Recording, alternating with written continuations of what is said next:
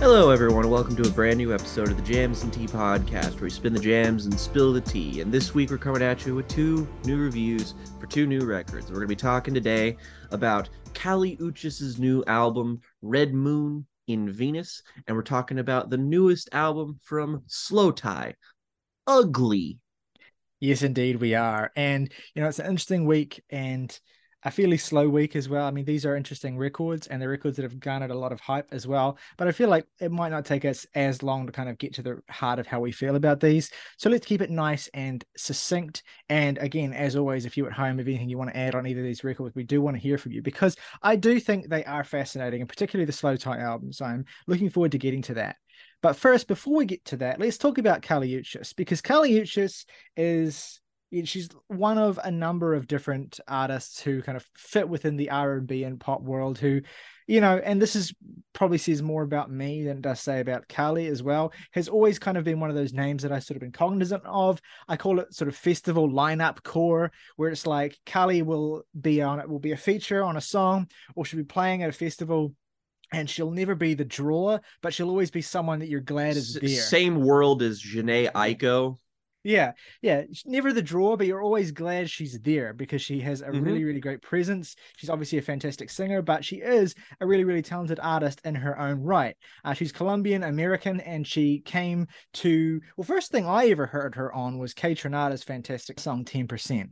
And I've always been a huge K Tronada fan. I think he's one of the best sort of hip hop producers working today. And she won a Grammy for that song as well. But even before that, she put out a very successful debut record called Isolation, which I actually never got around to listening to. It's always been one of those albums that's been very, very popular. It's been kind of an R&B staple in the world of popular music for the last 10 years. But for whatever reason, I never got around to listening to it in full. So I feel woefully uneducated on Kali coming into this.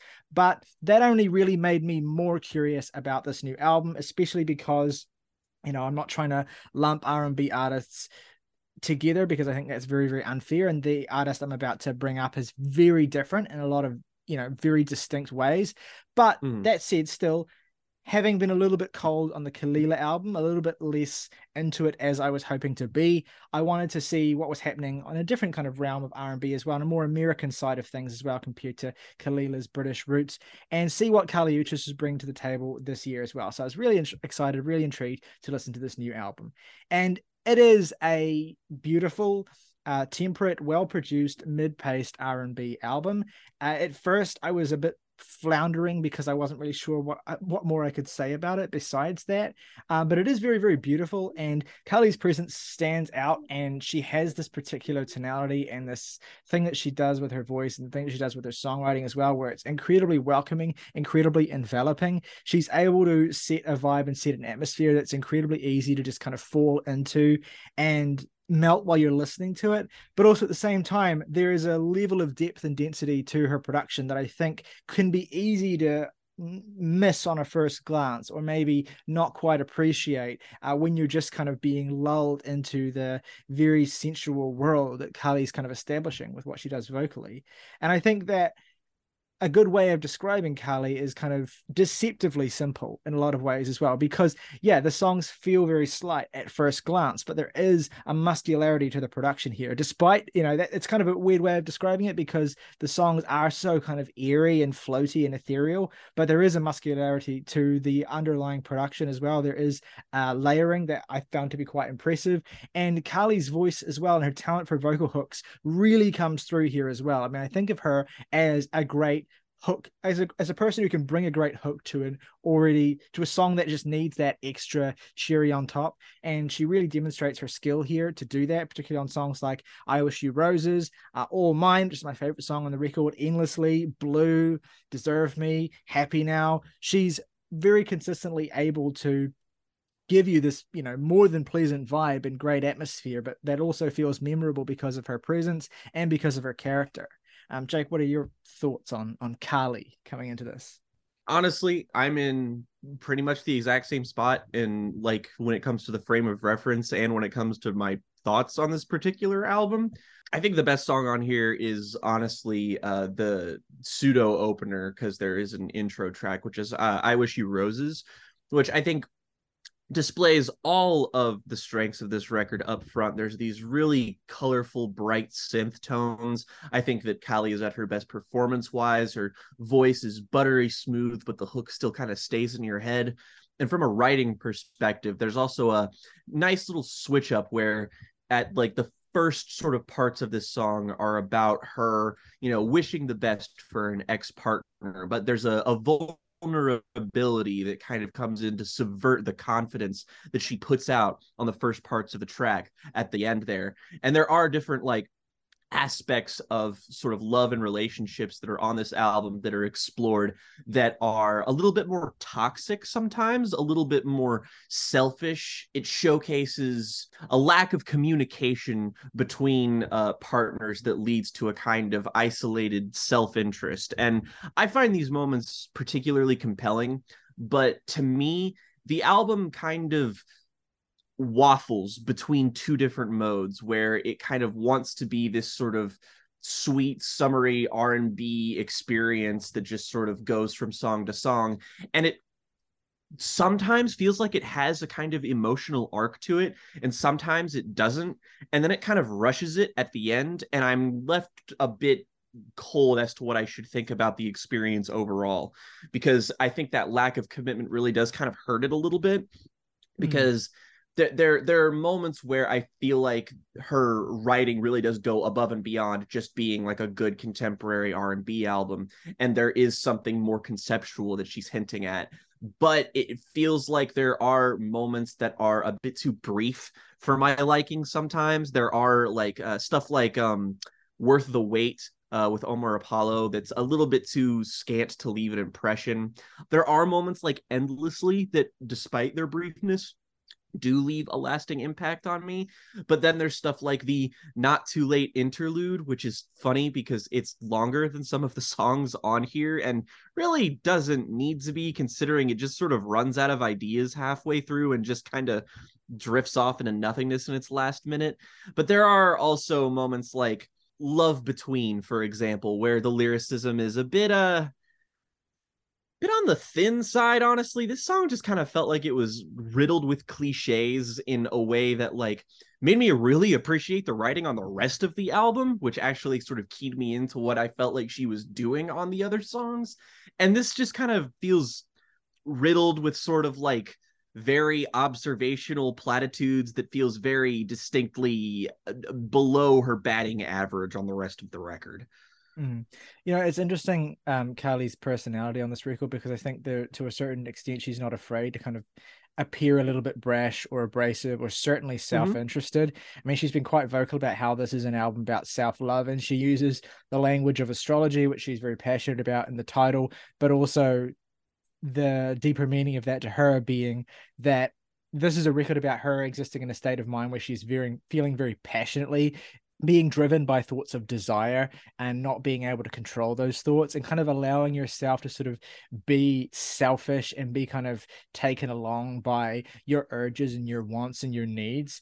And yeah, there is this kind of dichotomy that happens on the record between, for instance, between songs like Love Between and All Mine, where Carly comes at this, almost with Love Between, almost trying to kind of convince this person that she's talking to that their love and that what they bring to the relationship is what's most important to her, but then sort of revealing after the fact that it's a really kind of a bit more of a possessive thing for her, where her whole sense of control and her whole sense of ownership within that relationship is what gives her worth, or is what makes it feel more meaningful to her. And it is a kind of degree of selfishness and maybe even self-indulgence, which feels a little bit, it's a decision that Carly makes quite unflinchingly, and I kind of respect it on the surface because Carly's not afraid to how she looks or how she appears to other people, and this is a kind of thing that's coming through a little bit more and more in modern R&B as well. I think SZA's SOS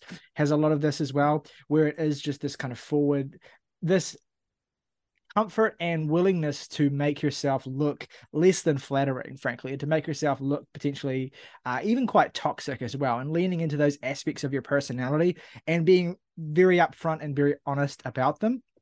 Now, I don't know. See, one of my favorite things about the SZA album is how kind of, I think clearly SZA is cognizant of that and how she's putting that forward, and is maybe even, allowing herself to be criticized a little bit. Whereas I don't feel as though Carly is doing that kind of self-examination on the album as much as just kind of exploring those spaces of feeling those desires, of feeling those urges, of feeling that need to have control as well. And there is value in the way that Carly putting herself forward in this way kind of subverts the typical way that men have put themselves forward in R&B and in this kind of music as well, and that sort of possessive nature as well. Carly giving a kind of feminine counterpoint to that. And I do think that is a genuinely valuable attribute of the album that I enjoy on a sort of broader, more abstract level. But it does mean that there are parts of the record where Carly is not kind of fully committed to that do feel a little bit more indecisive as well. I mean, the thing about Carly is that she comes from a lineage of R&B, and she's incredibly popular and prolific and sought after artist, and she's sung in both English and Spanish as well, because of course she is Colombian, so she brings her Latin heritage into her music quite clearly as well. And she does that in parts of this record too. I maybe might have liked to have seen a little bit more of it than what we get here. It does feel like a little bit of a flavoring rather than an actual significant attribute of what Carly is putting forward on this record. But, then again, maybe that's not the point. I think the record really settles into its strongest stretch towards the end, basically from Blue onwards. I think the last 4 songs on the record I find all very captivating and very interesting. I'm particularly taken with Deserve Me, the song featuring Summer Walker as well, which I think has one of my favorite instrumentals on the entire album. Again, I hate to keep using that word muscularity because it kind of is maybe a little bit too strong for exactly what this song does, but I find myself coming back to this quite frequently. And I like the decision to bring Summer Walker on this song as well. It adds an additional perspective and allows for an examination of these kinds of, not self-righteous or indignant, no, but like this sense of self-worth, essentially, that the song is about, and being assertive about your self-worth. And because Carly has sort of explored that already on the album, it's valuable to have another perspective coming in at this point as well. And also, just as an aside, it brings me, it's responsible, Summer Walker's feature is responsible for one of my favorite moments on the album, which is the couplet, "You don't deserve the love I give you, make me want to take the pussy back." I just admire the phrasing of that, because it implies that Summer has physically gifted her vagina to another person and is now seizing that asset. Did you remember to get a receipt with that? Yeah, exactly. Always get a receipt when you're giving the pussy. Always get a receipt. That's a valuable lesson, and we can all learn from Summer's mistakes here, I think. Absolutely. Or from Summer's wisdom, I should say. But yeah, no, I think Moonlight's a beautiful song as well. I like, again, Carly is able to shift between these modes of urgent desire and kind of self-interest into kind of reflecting on what is really underpinning those desires, which is a need for connection and a need for fun and a need for just sort of being able to lose herself with another person. And I think the record finishes really strongly with Happy Now as well, because thematically anyway, because it brings this sort of scattershot emotional journey to an endpoint that feels logical, to Carly kind of taking stock and reflecting on how all of these urges and desires and these feelings and the way that she behaves in these relationships and the things that she wants and her responses to what's given to her, all of these things kind of boil down to how can she be happy, and the pursuit of happiness that Carly has kind of not really been able to master. And so I like that the album ends in a place where Carly's kind of reflecting on that and doesn't really have any kind of clarity or closure. I also think that the hook is really, really catchy on the song as well. And I enjoy the general arc of the album, even if I do agree. I think that there's parts where it feels a little bit as though it doesn't have the clear sense of identity that Carly's previous work appears to have. But I have to profess my own lack of experience with Carly in the past. So I don't have a huge reference point here for Carly's body of work and Carly's album construction. But look, I really enjoyed this. I enjoyed it more the second time I listened to it as well, once I kind of got a grip on what Carly was doing. And I started to appreciate a little bit more what was happening substantively and musically in these songs than I did the first time I heard it. So yeah, I think it's a solid, pretty strong record overall. I didn't love it the way I was hoping to, but there's certainly songs on here that I'm going to be happy to keep on rotation. Deserve Me, Blue, Happy Now, All Mine, I Wish You Roses. Very beautiful songs and really great showcases of Carly's skill and talents as a performer and as an artist as well. Okay, shall we do our favorite tracks and ratings then? Let's wrap that one up. Jack, when you go first. My three favorite tracks probably going to be Closer, Happy Now, which plays kind of like a Sade song on 2x speed. The opener, I Wish You Roses, and probably Blue. Yeah. And least favorite track, I know we generally don't like to pick interludes as our least favorite, but considering it is longer than some of the proper songs on here, I'm going to pick the interlude Not Too Late, just because I think it really kind of sours the final leg of the album a little bit. But yeah, good. And I'll give the album a 6.5. I Wish You Roses, All Mine, and Happy Now are my three favorite songs on the record. I don't really have a least favorite. I actually don't really think that anything stands out as particularly lesser than anything else. Even the weakest moments on this record, I think, find a level where I pretty much enjoy them all. I will say, rather than weakest song on the album, weakest kind of decision is that you bring Don Toliver onto a song, a really good song too. I like Fantasy.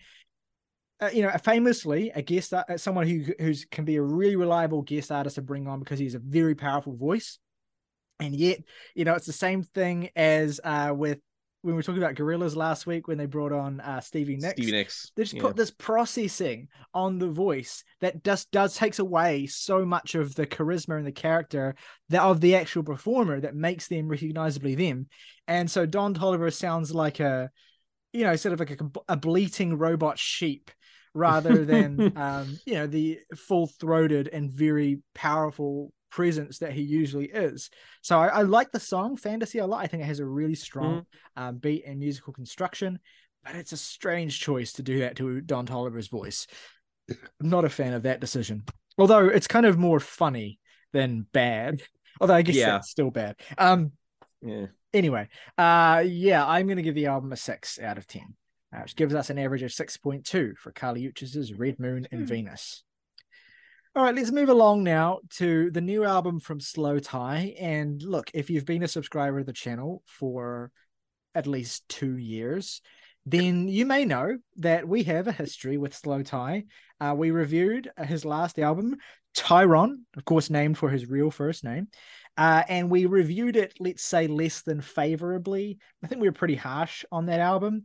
It was actually quite funny because that review sort of started out with, I think, us trying to be fair to Slowthai and then gradually just sort of losing patience with the album as we had to talk about it. And that's what I remember.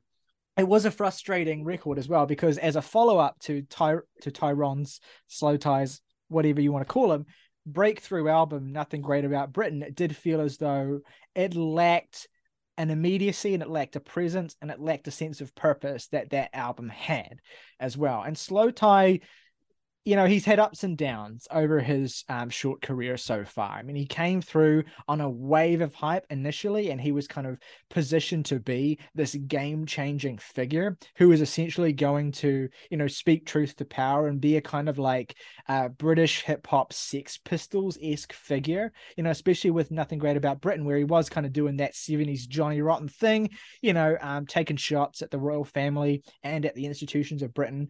And I enjoyed that about Slowthai. I found Slowthai to be a really compelling presence. I remember when he was nominated for the Mercury Prize, and at the show he held up a paper mache decapitated Boris Johnson head. Very memorable moment. He's had some less than stellar things that he's done and said in the time since then. And look, especially having to review Tyrone, which was an album that really, I was frustrated more than I was upset or angry about Slowthai's change there, because I felt as though the potential that he had to be a really distinct artistic presence was kind of getting squandered, and he was leaning into some particularly annoying tendencies.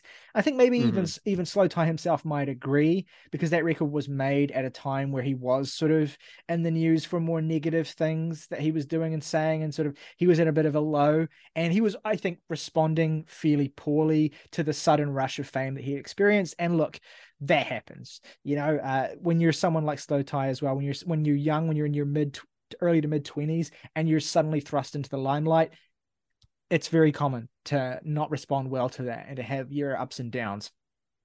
But I think going into this new record as well, which Slowthai said that he began working on basically as soon as he was finished his last album, because it was one of those things where I don't think he's outright said, disparaging things about his last record, but I don't think he was hugely satisfied with it either. It's one of those things where artists put a lot into their work, and it's not until after the work is finished that they realize how unsatisfied they are with it, and it's on to the next thing. And I can relate to that, not from a musical perspective, but just from a writing perspective and a creating perspective. It does happen sometimes. You put a lot of work into a video or whatever, and then you put it out and you're like, all right, I just want to do the next thing now. I don't. It does happen. And so anyway, going into this new record, my patience with Slowthai was at an all-time low. I was worried I would never enjoy Slowthai's music again, because he's just an artist whose personality has a ceiling for me, and there's an extent to which I'm able to fully get invested in him as a personality, and I didn't really think that ceiling would raise all that much. And to be perfectly honest, going into this new record, I wasn't really expecting that to change. And I'm not, let me not try and build this up too much, in the sense that I am not suddenly a massive Slowthai fan or anything. But I do think that he's done something really, really interesting with this new record, and he's forced people to start talking about him in a slightly different way, as well as kind of doing some really interesting things with his own artistic personality and trying to reposition and reframe himself after, a slow kind of steady decline in public estimation. And so, I was hearing a lot of things about this album before I actually listened to it. The first and most dominant thing I heard was that Slowthai had made a post-punk album. And I just want to get ahead of this from the jump. This is not a post-punk album.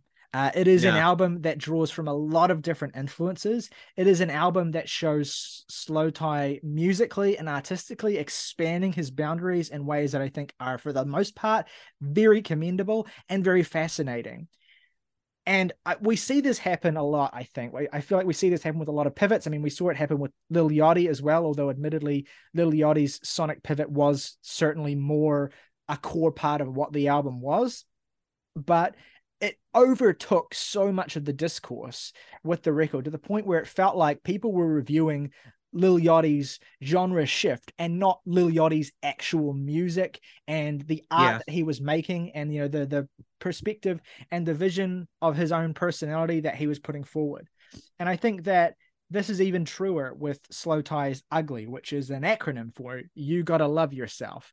And it's a record that has Slowthai in a particularly, I mean, not that this is new for him, but in a particularly kind of emotionally fraught place. And he is rapping very frankly about not just how he's feeling right now as well, and how he has responded poorly to the fame and the shifts in his life that he has experienced, but also reflecting a little bit more on the circumstances of his upbringing as well, and the place that he comes from, and the kind of culture and sort of social class system that he has existed within, and the realities of that system. Which were things he was rapping about on his first album. But here, I think with that first album, it felt as though Slowthai was kind of out to shock people, and he was out to kind of make things as sensationalized as possible to make his points. Whereas here, there's a kind of grittier realism to what Slowthai is doing in the best moments of this album that feel a little bit more potent and feel a little bit more like they actually have a certain level of depth in terms of what Slowthai is trying to communicate. It doesn't always work. I think this is a record that puts a really strong foot forward, particularly with the first half, and then doesn't quite maintain that in terms of the good musical ideas and the executions of what Slowthai is trying to get across in the second half. Flounders and flails a little bit, but the best stuff here is by far and away the best stuff Slowthai has ever put out, in my opinion. And I'll get into why I think that is and what I think works and what I think doesn't work. But Jake, I want to hear from you first as well, coming into this, if you had any kind of expectations and what your experience has been listening to Slowthai's bizarre new record. Honestly, I think we're very much on the same page with the album releases this week, because I largely do feel the same in broad strokes. But it was interesting just because I hadn't really been as tuned into what people were saying about this album. So it was kind of doubly shocking to just sort of put it on. And, you know, like, there is certainly elements of post-punk on here, but if we're talking about the genres that Slowthai is drawing from on this record, I think that this fits into what we talked about a little bit last week on our Now episode with the Model Actors album, is that I think this draws from dance punk more than anything else. It's a little bit more energetic. It's a little bit more drawing from kind of ravier, dancier shit that just feels a little bit more up-tempo and a little bit more, you know, maybe geared more towards a sort of UK dance kind of thing. And I personally, in terms of like, if you just isolate elements of this record, when it comes to the production on this album, it's rock fucking solid. I love the instrumentals on here. Everything feels like, again, everything has a grit, but it also has a vibrancy that doesn't make this a colorless or monotonous kind of experience. Everything feels really invigorated and colorful, but it also doesn't really feel like it's, you know, disparate. It doesn't really feel like all of the elements on here don't exactly mesh together well. I think that this is a really sonically cohesive venture, which makes it doubly impressive that this is such a huge pivot for him. Because yes, there are certainly aspects of hip hop in the delivery here and in Slowthai's just general style, but they really do feel like they blend everything together in a way that feels both unique and like it doesn't just sort of hit against everything else in a way that just doesn't complement the material. And I think that this is best shown on, yeah, mainly songs from that first half, but on particular the album opener, Yum, which this is a song that feels like the ideal mission statement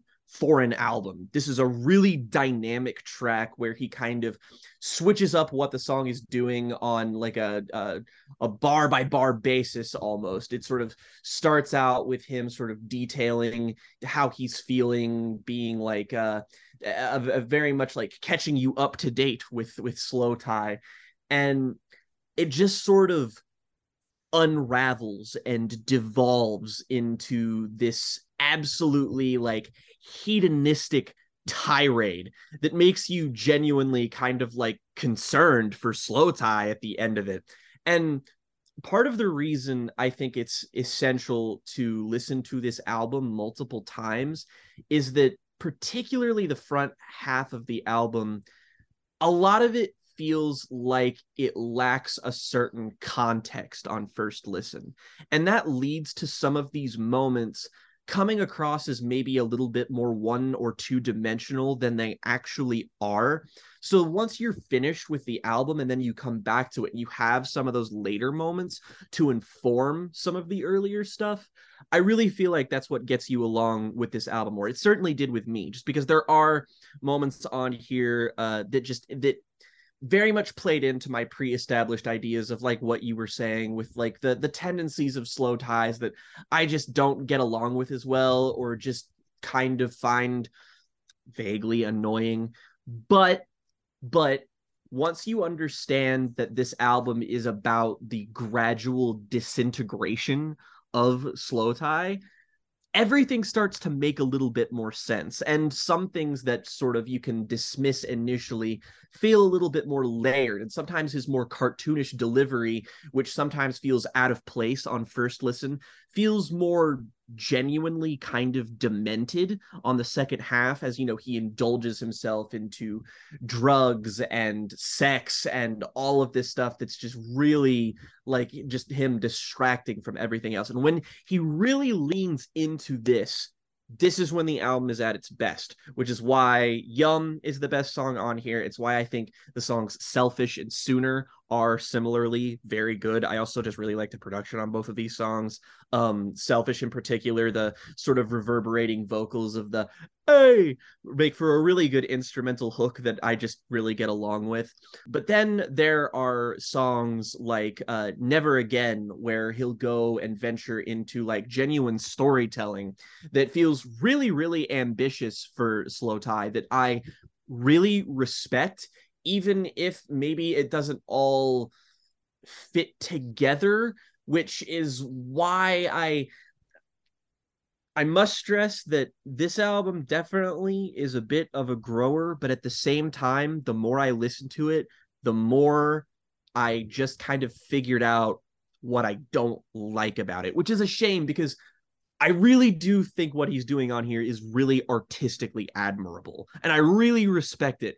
And in many respects, I'm kicking myself for just not being in a state where maybe I can enjoy it more like most people.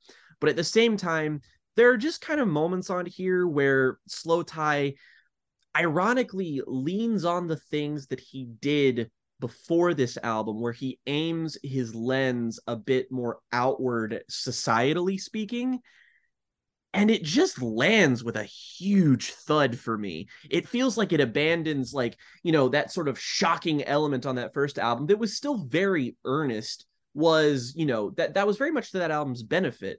Whereas here, you've got parts on songs like, I think it's oh god, is it What's Funny, where he talks about living in a simulation, and I'm just kind of like, I get that you still maybe want to lean on the things that maybe are the root cause of why you're sort of, you find yourself in this like bit of a mental health crisis, or the story on one of the songs like Never Again, maybe you're wanting to explore the root causes of these societal ills. But whenever he does that, he does it in a way that's very 13-year-old on Reddit kind of way. And it just really sinks this experience into feeling like it's trying to be all things to all people. And I'm really just kind of disappointed that it doesn't focus more inwardly on Slowthai, because that's when it's at its best. Even in that second half where it drops off a bit, I still think songs like Tourniquet or the closer 25% Club, or even Falling, where even like structurally, there's a lot of repetition in this song, and I don't think it's a great song, but just performance wise, the way it just kind of revs up in intensity, and then by the end, he's just screaming his brains out. It's great. I like this from just a raw perspective. So it really just kind of bugs me that the album is just, it's in a bit of an identity crisis, and that's not, and it's not at all for the reasons I thought I would be saying that, because it's not like, in terms of the sound of it, it's perfectly in line with what it wants to be. But from a writing perspective, I just think it's all over the place. I agree to a certain extent, but there's also a lot of what you're saying that I don't agree with. I think there are, so I agree with some things, I disagree with other things. So in kind of, I like that your categorization of this album kind of chronicling a slow descent for Slowthai. I don't think it's this purely linear, one directional movement, but there is this sort of sense as the album goes on of this encroaching sort of overwhelming kind of fear and terror that sort of takes him over. I think that really culminates with Falling and Tourniquet, which are almost consecutive tracks on the record, if not for What's Funny, when I'll get to that in a second. But those two songs really represent this kind of like, this horrible kind of low point for Slowthai, where he's essentially almost unintelligible on both of those songs, sort of so wrecked by basically everything that he's presented to you on the album up until that point, both in terms of the things that he's experienced in his own life, which are detailed on songs like Yum, versus the things that he observes that he's both a part of and separate from. as he talks about on songs like Sooner and Never Again and Happy, for instance. And you do get a sense of all of those things and the weight of all of those things really coming down on Slowthai in that final stretch, which I think thematically works really well. When Slowthai, from a writing perspective, is focused more on the world around him as opposed to his own insular psyche, I think more often than not, it works for me. I particularly would highlight Never Again, which is actually my favorite song on the album, particularly because here's a moment where Slowthai, yeah, he is doing some storytelling from a certain perspective. He's talking about people outside of himself. He's talking about just horrible, tragic, and awful things that happen to people that he knows or to people that he's observing. And what I think works about the song is that he is always a part of that narrative. He's always an observer, or he's directly involved. And the song is to some extent about his involvement in these stories, or his lack of involvement compared to how involved he could get, compared to what level of difference he could make. You know, he goes back to that refrain of I walked away again and again. He's a part of the worlds of these characters, and he can intervene, but he chooses not to.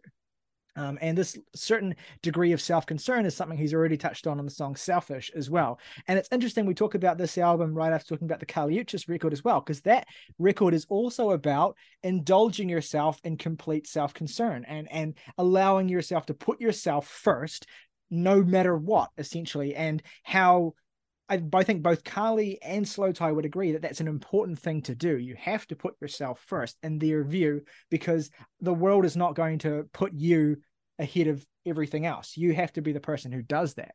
But both of these records, whether intentionally or not, kind of reveal the consequences of doing that. And some of them can be positive for you because they can allow you to focus and they can allow you to start dealing with the trauma or whatever is affecting you. I mean, another overarching theme of the record as well is the fact that Slowthai is in therapy, and he talks about this on the opening track as well. But of course, the other side of the coin as well is when you put yourself first, particularly, you know, Slowthai talks about being a father on this record as well, then the other people in your life are going to suffer to a certain degree because of that. And that's one of the interesting dichotomies of the album that I think really comes to a head beautifully on Never Again. And the consequences of that filter through into a song like Happy as well, where kind of Slowthai is, you know, you've gotten a sense up until this point of everything that he's experienced and the place that he's at in his life.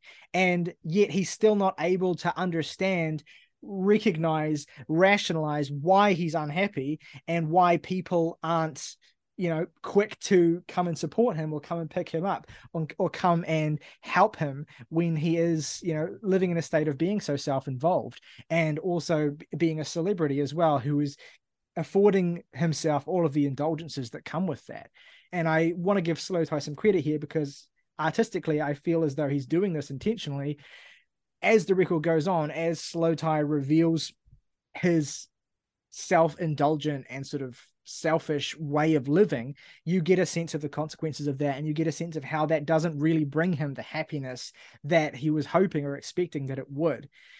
The other side of the coin, the moments where it doesn't really work as well, the moments where Slowthai kind of tries to be a little bit more irreverent and tries to maybe tackle some of the aspects of observational storytelling that he does on a song like Never Again, but does it in a little more of a crude way. Yes, I'm talking about What's Funny. Easily the worst thing here, a complete fumble. I wish this song was not on the album, especially because it breaks up Falling and Tourniquet, which, like I said before, I think those two songs work really well together as showcasing his complete collapse. But you have this almost overblown skit in the middle of it, where Slowthai tries to do this observational, gritty, realist storytelling, where he talks about, you know, how the mother has to resort to prostitution and the kid doesn't understand the lives of the adults around him, and his teacher ends up getting killed for some kind of like crack thing that goes wrong. And, you know, and Slowthai sees himself here as doing a kind of like, you know, modern Ken Loach realist observational thing, and it doesn't really work at all. Although I like the part, I like the part of the outro where he kind of mocks the sort of Tory class who remain oblivious to this with that little voice he does, where he's like, hello, good sir. How you doing today? Are you having a laugh? You fucking extravagant cunt. Yeah, that part's pretty good. Which is a funny little thing at the end. Although just the part with anyway, where's Wally? What are you talking about? Anyway, yeah. So there's moments it doesn't work, and there are moments where it all gets a little bit too chaotic for there to be a cohering through line in some of the songs at the center of the record as well. And I think as well that for the reasons that you stated, Jake, songs like Falling and Tourniquet work because they show you this complete collapse that's happening thematically, though musically and as fulsome songs, they do leave me a little bit wanting, particularly Falling as well, which kind of feels a little bit like a kind of slightly hokey execution of the kind of part of the story that Slowthai is trying to get across here. It just, yeah, I've heard this before. Basically, Tourniquet is a little bit better and benefits from a slightly more minimalist and sort of brutal approach production wise, but still has a ceiling for me. I think the album finishes really strong with the closing track as well, which has a little bit more of a kind of sense of optimism coming through it. There's a little bit more of a brightness in the production as well, a little bit more of a twist on the sound that Slowthai has established up to this point. And I think that I like the chorus as well. I like the hook. I like the way he sings it. I think that it lets the record find a nice and slightly gentle place to land without losing sight of the darkness that's inherent to Slowthai's worldview as well. Like he still sees himself as, walking hand in hand with his loved ones to hell, and having a sort of devil inside him and all that sort of stuff. But it still feels as though it's a logical endpoint that has a sense of reflection and brings the story to a place that feels like, okay, this makes sense to stop here. It ends with the idea of rebuilding as well in the chorus. So yeah, it has a nice arc to it. It has a lot of really, really strong moments.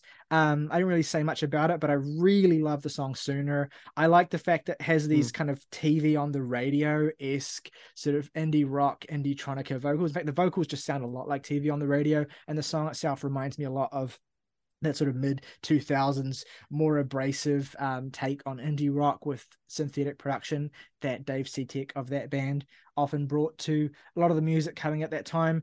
Really, really strong. But yeah, the album grew on me. I think you said it well as well. It is a record that it takes a little bit of an adjustment to kind of pick up on what Slowthai is doing, the fact that there is such a strong through line, and especially when the record starts as just pedal to the metal with Yum as it does, it takes you a while to kind of recover from that and realize that the whole album is not going to be like that. And there's a reason why the whole album is not going to be like that. But I think the variation that Slowthai displays, both in terms of the perspectives on this album, but also the sonic stuff that he experiments with, it all works more often than it doesn't, frankly. And I think that, and I feel more excited about Slowthai, and I feel more excited about Slowthai's artistic potential than I did after his last album. And, he's done a kind of thing. I think he said in an interview as well. I can't quote him exactly. But it was sort of like what Lil Yachty said. And Lil Yachty doubled down on that this week, saying that Let's Start Here is my real first album. And the other shit, I feel nothing towards anymore. And this is kind of the beginning of what I want to be. Slowthai said similar things about this record, feeling as though it's the kind of album that he's wanted to make, or he's wanted to have the ability to make since he started making music. And that I like that. I like that sense of clarity and confidence and satisfaction with what he's done. It doesn't all work for me, and obviously not all for you either, but it feels as though it has this vision and this understanding of the different strengths that Slowthai has that more often than not, it pulls off pretty well.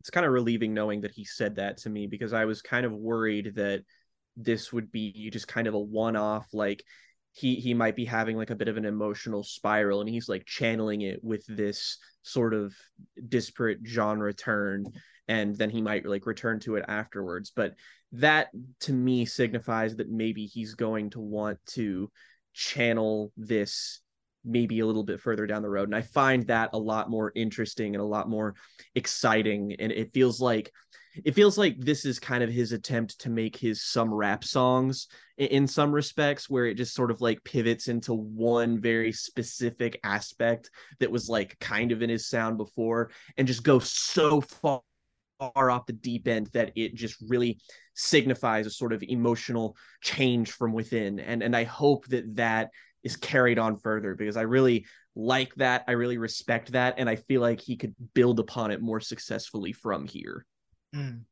Absolutely agree. All right, let's do our favorite tracks and ratings then. I'll go first. My three favorite tracks are Yum, Sooner, and Never Again. The other thing I wanted to say about Sooner that I forgot was that I mentioned it reminded me of TV on the radio. The more relevant reference point that some of the earlier moments on this record, particularly just in his delivery and in his storytelling, reminded me of is The Streets, which I'm sure is a huge influence on Slowthai, because The Streets is one of the most foundational acts of UK hip-hop in the 2000s, and particularly that second Streets album, A Grand Don't Come for Free, which is like, it's a 50-minute single narrative concept album essentially that is basically all storytelling. And I feel like Slowthai is pulling from that as a reference point quite consciously throughout this record, which is really cool to me, because I think that that's a reference point that, because that album was huge and The Streets were really, really big in the 2000s, but people have kind of forgotten about them now. So that was really, really cool to me to feel that energy coming through. And I think Mike Skinner is a very clear reference point for Slowthai, and a healthy one in terms of helping him to hone what he's already really good at and make it even better. Least favorite is What's Funny. And What's funny? What's funny? What's funny? I'm going to give this a 6.5. My three favorites are the first three tracks, Yum, Selfish, and Sooner. My least favorite track, it's probably Fuck It Puppet, and I'll give it a 6 out of 10. Alrighty, 6.2 again for Slowthai's Ugly. Let us know what you think of either of the albums we've discussed today, Kali Uchis' Red Moon and Venus and Slowthai's Ugly, in the comments below. Do you agree with us? Do you disagree? You more toward the dislike, or are you more towards the like and love arena? I mean, a lot of people love both of these albums. They're doing very well commercially and critically for these artists. So let us know where you fall in the comments below. If you enjoyed this conversation, please give the episode a like and subscribe if you haven't already. Both those things help us out a lot. We'll be back in 2 days' time with a Now episode talking about the latest in music news, as well as talking about great albums from bad artists, which is a bit of a flip on last week's topic that we're really excited to get into. If you want to go above and beyond and support us directly for just $1 a month, you can hit the join button and become a member of the Jams and Tea family. Get your name in the title crawl of all of these videos. Plus, if you want to recommend us some music to listen to and talk about, your recommendation will go to the top of the pile. As always, though, folks, rock over London, rock on Chicago, L'Oreal, because you're worth it.